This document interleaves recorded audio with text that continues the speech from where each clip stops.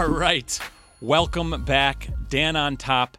Season 1. What episode is this? Episode 10, okay? 10's a great number. Yeah. We have an incredible guest live right now. Great friend, colleague, met him on LinkedIn like everybody, Barry Wolf. Barry, how you doing? Doing well, Dan. Hope you are. Yeah, thank you so Glad to much. be with you. Yeah, thanks for coming, Barry. I really appreciate this. It's been a real pleasure getting to know you over the last few months. I'm looking forward to doing some deals together. In the meantime, we've got you here on Dan on Top of all things commercial real estate. So before we get into some of the nitty-gritty, just tell us a very little bit about your background, who you are, what you do in the brokerage world, and we can kind of go from there, Barry. Yeah, no, certainly. So, yeah, I've been in brokerage since 2001, all with Marcus and Millichap. Sell these single tenant properties. See all over the landscape where most of us live. If you're not in Manhattan, the Taco Bells, the QSRs, the pharmacies, the banks, the medical marijuana facilities. And we also sell a lot of shopping centers in the state of Florida. And before that, in my previous life, I was a practicing commercial real estate attorney for about 8 years and private practice, worked with a lot of commercial real estate developers. I always say it kind of dates me in that back then, these were guys that were developing for Kmart and Walmart. And back in the early to mid 90s, Kmart was right there neck and neck with Walmart. They're at Bloomfield Hills, Michigan, in your backyard. And that kind of dates me that Kmart was the 800-pound gorilla at that point with Walmart, and then transitioned into the brokerage side back in 01 again. Wow, quite a background, Barry. Quite a background.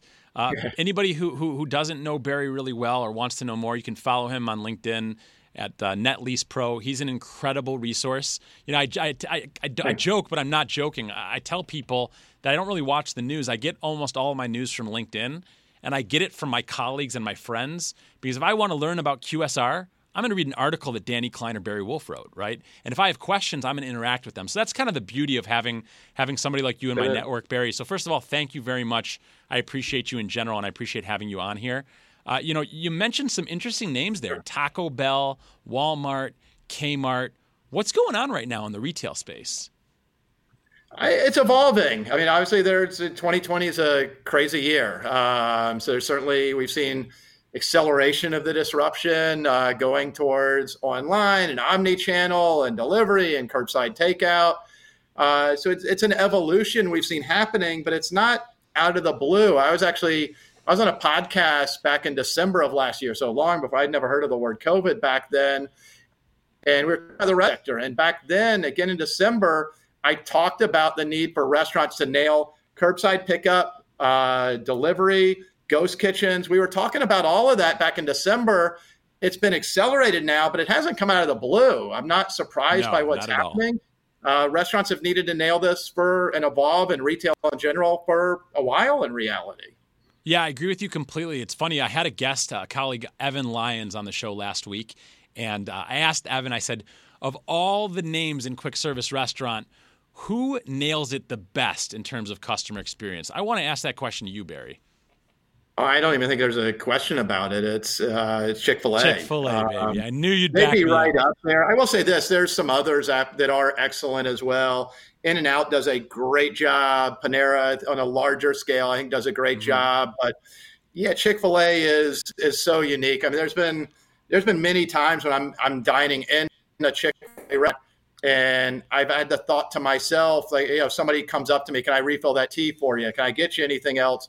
And I've had the thought, I mean, I don't frankly eat at McDonald's. My kids get it. I'll get it to go some, but that just wouldn't happen at any other QSR chain. So I don't even, Chick-fil-A is the top one when it comes to customer service, and they're the one to watch. I mean, I don't think there's a second one that's terribly close, but again, a few of them are good, certainly. And look at their sales. I mean, the average unit sales for Chick-fil-A is just, they beat everybody hands down.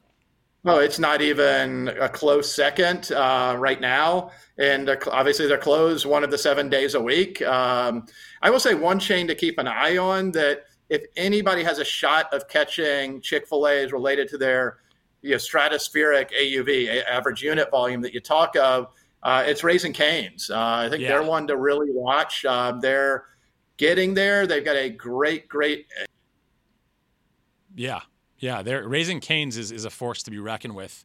And you had a really great infographic, actually, maybe a week or two ago on LinkedIn that talked about that in terms of average unit volume and sales across the QSR space. So that was really cool. I appreciate you putting that out there. So Barry's got some great points. Barry's mentioned that Chick-fil-A is number one in customer service. I totally agree with that. Raising Cane's coming up in maybe a distant second. I'm not sure if Barry's still with us. We had a little bit of technical difficulty, which is totally okay.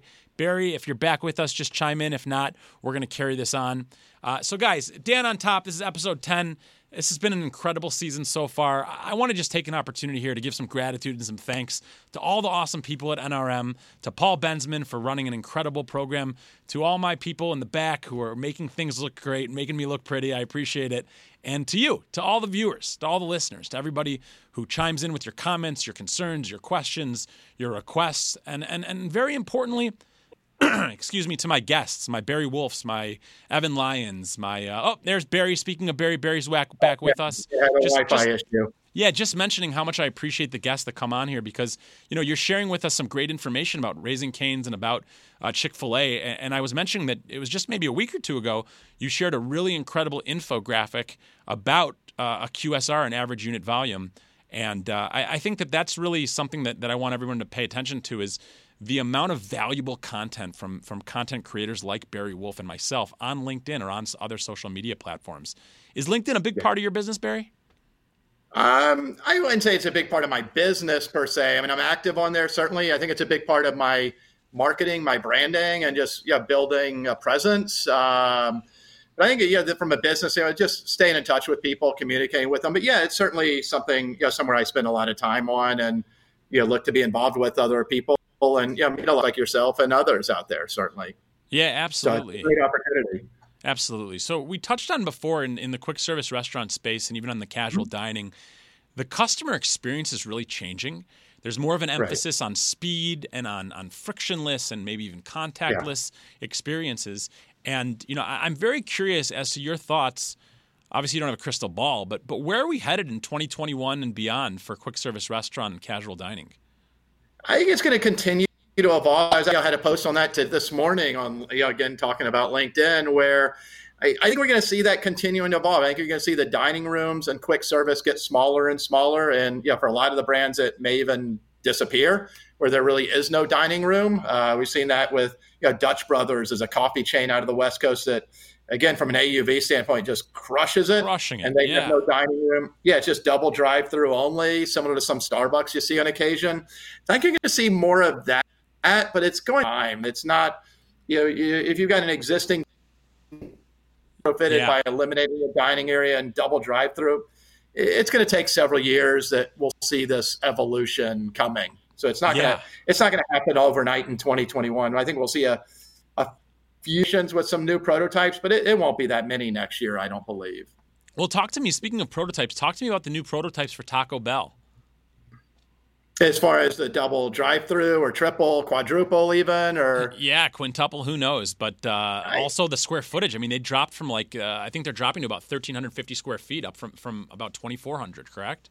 And again, that's going to be something we'll see over the next few years. It's going to take time. I mean, you can't, as you know, with a developer, it takes time to go through planning, approvals, and get these all done. So will we see a few locations that year, next year nationally? Yeah, we'll probably see a few, but not many. I guess it's going to take a couple of years. And again, I think we're going to see, my guess is we'll see a lot of double-ish drive-throughs, maybe some triples in different brands, and incorporating mobile ordering, curbside pickup. I think we'll see more and more of that. But again, it's going to take time. It's not happening in 2021 at a whole lot of scale, I don't think.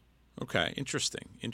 I kind of would beg to differ. I think that these were concepts that were clearly in the works, as you mentioned, pre-COVID, pre-pandemic. They didn't just jump out of the blue. It's almost as if I kind of think it's almost like they knew what was coming, not necessarily with a pandemic, but in terms of consumer demand and desire. And I think now with the desire for contactless drive-through, contactless experiences, and the fact that during the shutdowns, these drive-throughs were killing it, right? Because people were at home with kids, doing school, working from home. They needed to get food. Things were closed. Boom, go to the drive-thru. I know by me, there's a lot of Little Caesars that incorporated drive-thrus years ago, And it was incredible because to this day, literally day and night, these places are packed. I'm talking people in the drive-through lanes at the Little Caesars, around the block. And growing up as a kid in Michigan, I never would have thought about Little Caesars as a drive-through brand. So I think we're going to see a lot of changes in that space. Agree. We're saying, the sub guys, the Jersey Mikes, the Firehouse Subs, et cetera. They're incorporating more and more drive-throughs, the tropical smoothies, those guys, the beverage folks. So I think more and more operators are certainly going to continue incorporating drive-through, and it's imperative. And again, I think curbside pickup too. I think that's something that cheaper and easy to incorporate. I think we're going to see more and more of that in the quick service and certainly casual dining also. Yeah, absolutely. And that's actually a post that I believe you and I were engaging on yesterday, I think with Greg Parsons and Greg Katz and a few others in regards to curbside pickup for the retail sector. I think it's quite fascinating. I don't know if it was you, Barry, or somebody else that commented about the costs for shipping versus curbside pickup for the major retailers. Tell us a little bit about that.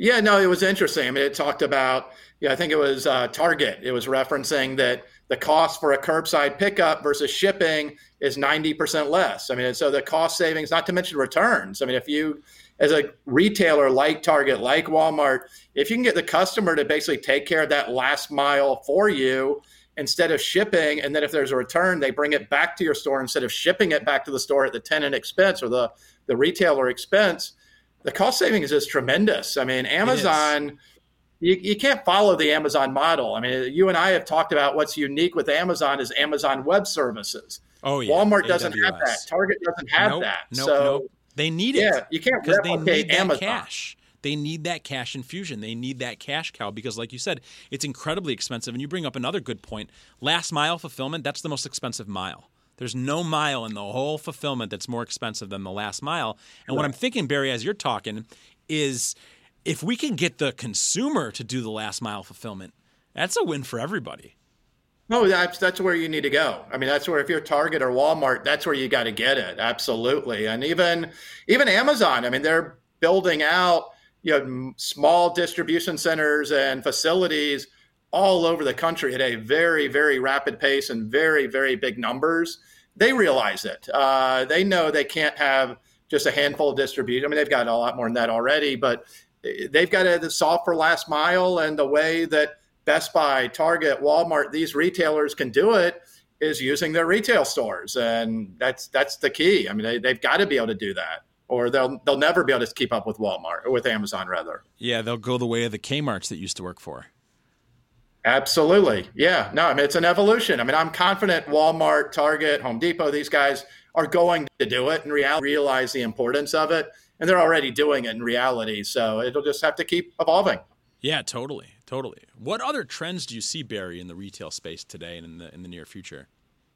I think just omni-channel, like we've talked about. It's funny. Well, it's not funny. It's not the right word. But this time a year ago, we were all talking about the 5 E's, and it was or 5 F's. As far as furniture and fun, and it was all about just experiential retail. And ironically, those are the retailers that have gotten just annihilated in 2020. Whether that's the Dave & Buster's, the movie theaters, the rock climbing facilities, anybody that was experiential that was crushing it pre-COVID is now getting crushed. And how many of those survive? I don't know. Some of them will not. So I think it's just continued evolution and see where things go. I'm confident retail is going to survive, but it's evolving at a pretty rapid pace right now. Yeah, absolutely. It certainly is. There's a lot of changes going on, and had a great guest on last week also, Tali Karim, who talked about e-commerce. She's an e-commerce specialist and omni-channel fulfillment. E-commerce is not a threat inherently to the retail world. It's actually can be as an adjunct. We know that the retailers that are the most successful are the ones that pair the in-store brick and mortar foot traffic experience with the e-com experience. And I think that we're going to see a lot more of that and a lot more interplay between the large e-com giants and the major retailers, and even the major retailers taking on more of an e-com role. It's going to be very fascinating. I think that one of the great things that come of this, Barry, and I believe you'll echo, is that the consumer wins. The consumer wins by getting things quicker, cheaper, and better. And I really see that happening over the next few years in the retail world. No, absolutely. I mean, Amazon is going to be doing more and more same day delivery, whether that's by drone or by cars and vans. So you're right. I mean, it's the great consumer standpoint, from a frictionless standpoint, from a convenience standpoint, and the retailers that frankly are able to compete and match with Amazon on convenience and delivery or availability of product will do well and they'll survive and thrive. But those that can't in reality are going to go the way of Kmart. You've got to be able to go toe to toe with Amazon in reality. You can't ignore them. Not at all. You definitely can't ignore the A to the Z store. So Barry, again, thank you so much for being here. Sure. On Top here with Dan on Top. Any questions while you're on top? No, I think it's interesting. It's a lot of fun just seeing what's happening. And I think we're going to see, the fourth quarter of this year. I mean, we're already a month into it almost, is really exciting to seeing where evolution takes us. 2021 is going to be another very interesting and exciting years with a lot of evolution. And, medically, we'll have to see what happens because that does have some impact on what we're doing. But no, 2021 is going to be another year of excitement and evolution and change. And it's going to be, I hate to use the word fun because there's a lot of things out there right now that are certainly not fun, medically, certainly. But it's going to be a very interesting couple of years ahead of us, certainly. Yeah, hey, I appreciate that. I appreciate that positive outlook and attitude. That's one thing that I definitely love about you, Barry. Any, I don't know, do you need to take that? No, it's okay. Any last piece of advice for any of our viewers? Yeah, I think just keep plugging away. I mean, it's going to be an interesting few weeks coming up with the election, and I'm not getting political at all. I think we just got to put the blinders on and go about our lives regardless of what happens in the election, and just take care of business per se for all of us in reality. That's right. Take care of business. Barry Wolf, thank you so much. Really great to see you. Dan on Top, episode 10, season 1. We appreciate everybody for being here. This was an incredible episode. We've got way more to come. Everybody, have a wonderful rest of your day.